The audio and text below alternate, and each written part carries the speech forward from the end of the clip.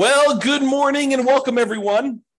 I am your host, James Orr, and this is another episode of the ServingRealEstateInvestors.com podcast, webinar series, Substack, all the stuff that we're doing for this stuff. And today we're continuing on with a series of classes we've been doing on why work with different types of real estate investors. And today is a more of an unusual one. Today is why work with real estate bird dogs. And you may be saying to me, James, what even is a bird dog? And are bird dogs just wholesalers? And the answer is no.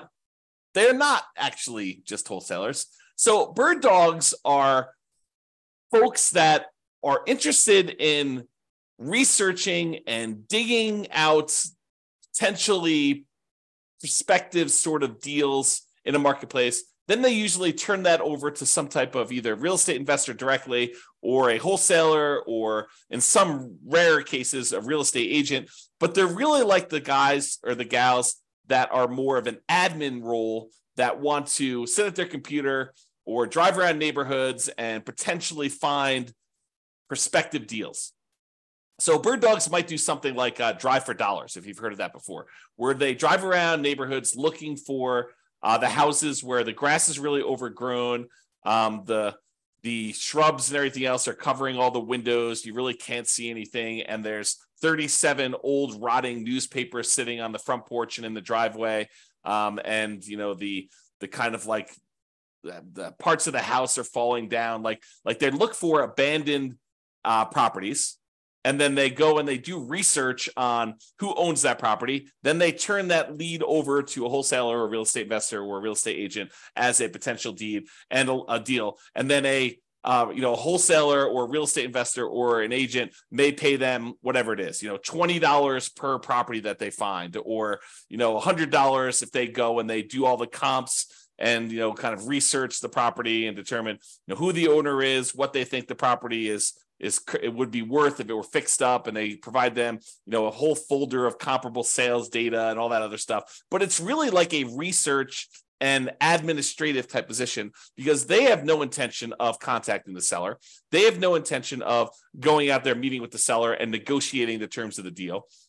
That is typically downstream from them. So like wholesalers, they're typically meeting with the seller. They're negotiating the terms of the deal. They're tying up the property with a contract, usually a contract that they can assign to someone else and get paid a fee to sell their rights in the contract to someone else. That's typically how wholesalers do it, although they can go get a contract, close on the property, and then try to immediately resell the property, ideally the same day, and basically collect a fee as to what they bought it for versus what they're selling it for. Or they collect a fee to assign their rights to be able to close on the property to the end user real estate investor who is going to buy it to buy and hold, or buy it to flip it, or whatever they're doing with the property. Okay. So the wholesalers are typically the guys that meet with the seller, negotiate the terms, tie up the property with an assignable contract or some other type of contract, and then they sell the rights to their contract to a real estate investor, or they close on the property and then immediately resell it to a real estate investor.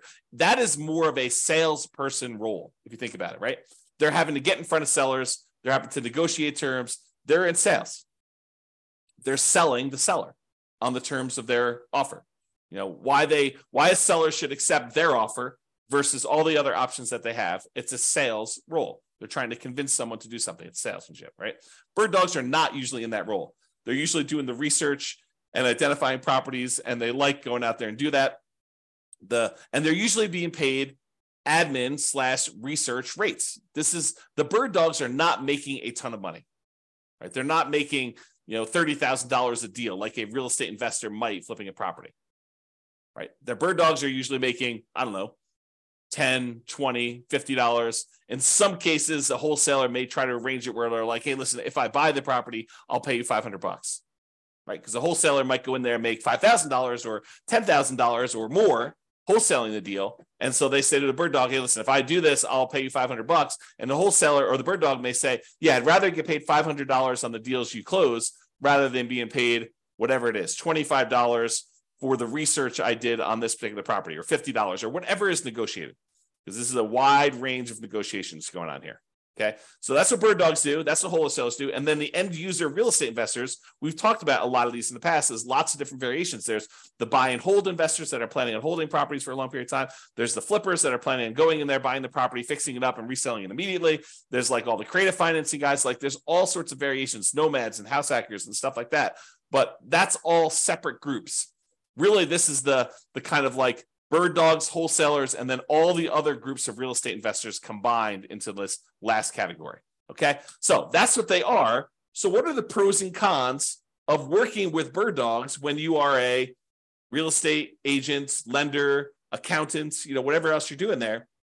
So really, what are some of the pros and cons? So some of the pros of working with real estate bird dogs is they often already are choosing to work for relatively small dollar amounts. So they may be willing to do some admin work for you that could lead to listings or closed deals.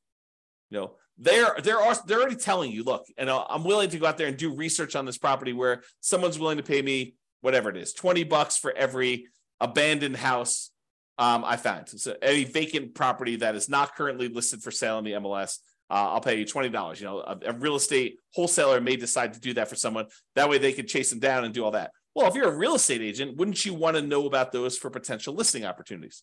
So they may be willing to do that same work for you as a real estate agent. So that may be one of the pros of working with those. Now, there is a relatively narrow, but it's very well-defined content that you may be able to share with these guys that are interested in. If you teach a class on how to find potential deals, they may show up because they may want to be able to find more deals so they can get paid more from their wholesaler or their real estate investor. Okay. Or if you do a class on how to do comparable sales, and part of their role for the wholesaler that they're working for, and maybe they're working for more than one. Sometimes you'll have a bird dog that's working for 3 or 4 or 5, and then they got to determine whether they're providing the leads exclusively or to all these different folks. But I digress.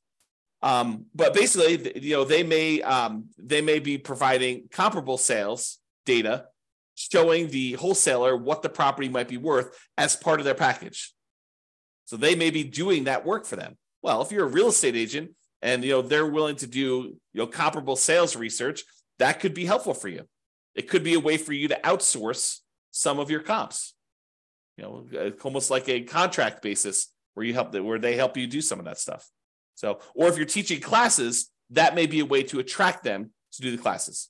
They can come and they're interested in learning how to do comps, and you could go teach them how you want someone to do comps, and by telling them, this is your preferred way of doing comps, this is how it works, and this is what some other people do, and why you don't think it's appropriate to do it this way. And you could teach them what the best practices are, and then if you decide you want them to help you with some comps on some properties, maybe they just do that for you.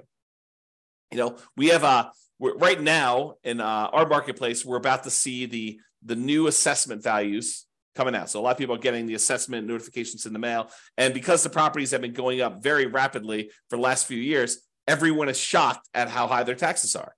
And so I've gotten contacted by a bunch of people asking me, hey, James, are you providing a service where you protest the assessment on behalf of clients? I'll pay you to do it.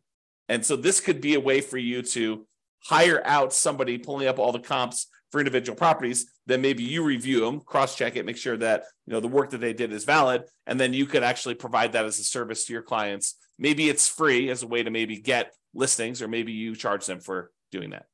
Okay. So because there's a narrow well of some content that they're interested in, all the research and admin sort of stuff, there are classes and reasons for you to stay in touch. They may also want to come to your investor meetings because they want to meet more wholesalers and more real estate investors so that they can potentially do this work for them as well. So that might be another reason. Now, they may also end up becoming clients for other deals. They're obviously interested enough to do some real estate investing, and they're hungry. They're doing some type of either full-time job where they're doing this, or more likely they're doing it as a side hustle to earn a little extra money. So they may end up becoming clients for other types of deals for you. They may become nomads, or at least buy an owner-occupant property from you as a buyer. So because you help them and are adding value and they want to do more real estate investing deals in the future, they may choose to work with you as a real estate agent or lender or accountant or whatever in order to, become a client. They could also give you referrals of retail properties to list. So sometimes the wholesaler will be like, this isn't a deal. I contacted them. They're more retail, and the wholesaler doesn't have a relationship with you. But now the bird dog could say, hey, look, I didn't get paid on this one.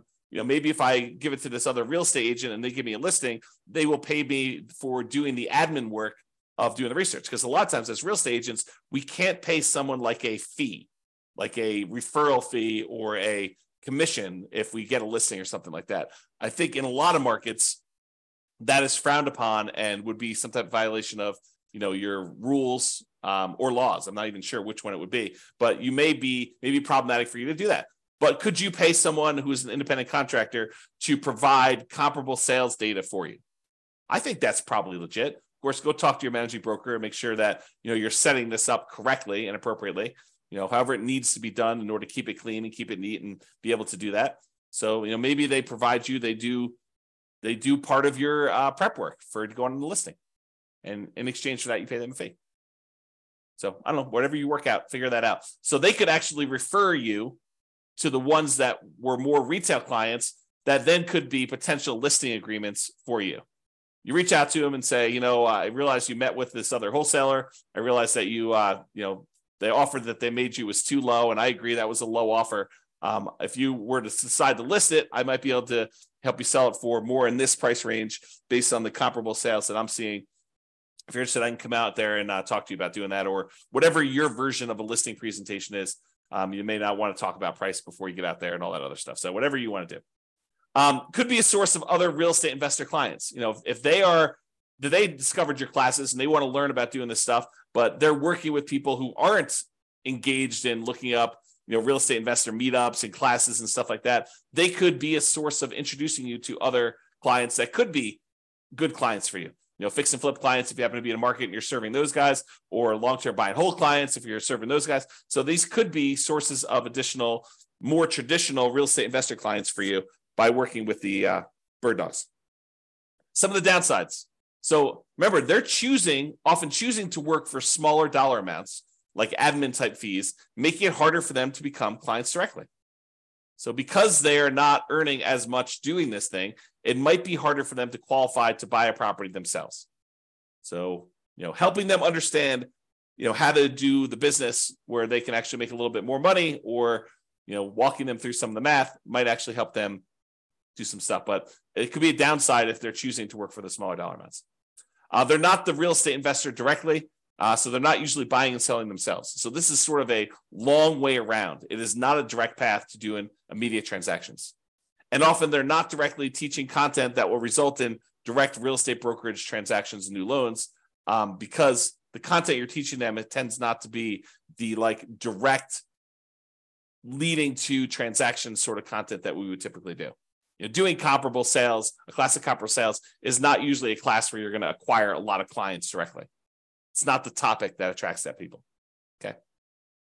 So those are the pros and cons of working with bird dogs. Hopefully it's helpful for you to just sort of understand, where these fit in sort of priority of all the different types of real estate investors, from bird dogs to wholesalers to buy and hold to flippers to nomads to house hackers to, bird guys. There's all sorts of variations. And I'm trying to go through and be comprehensive about so this is this type of person. How do we work with them if we decide to work with them at all? And what are the pros and cons of working with them? And what are some things that we could do and how it might work? That's all I got for you. Hopefully you enjoyed the class. This has been James Orr. Have a great day. Bye-bye for now.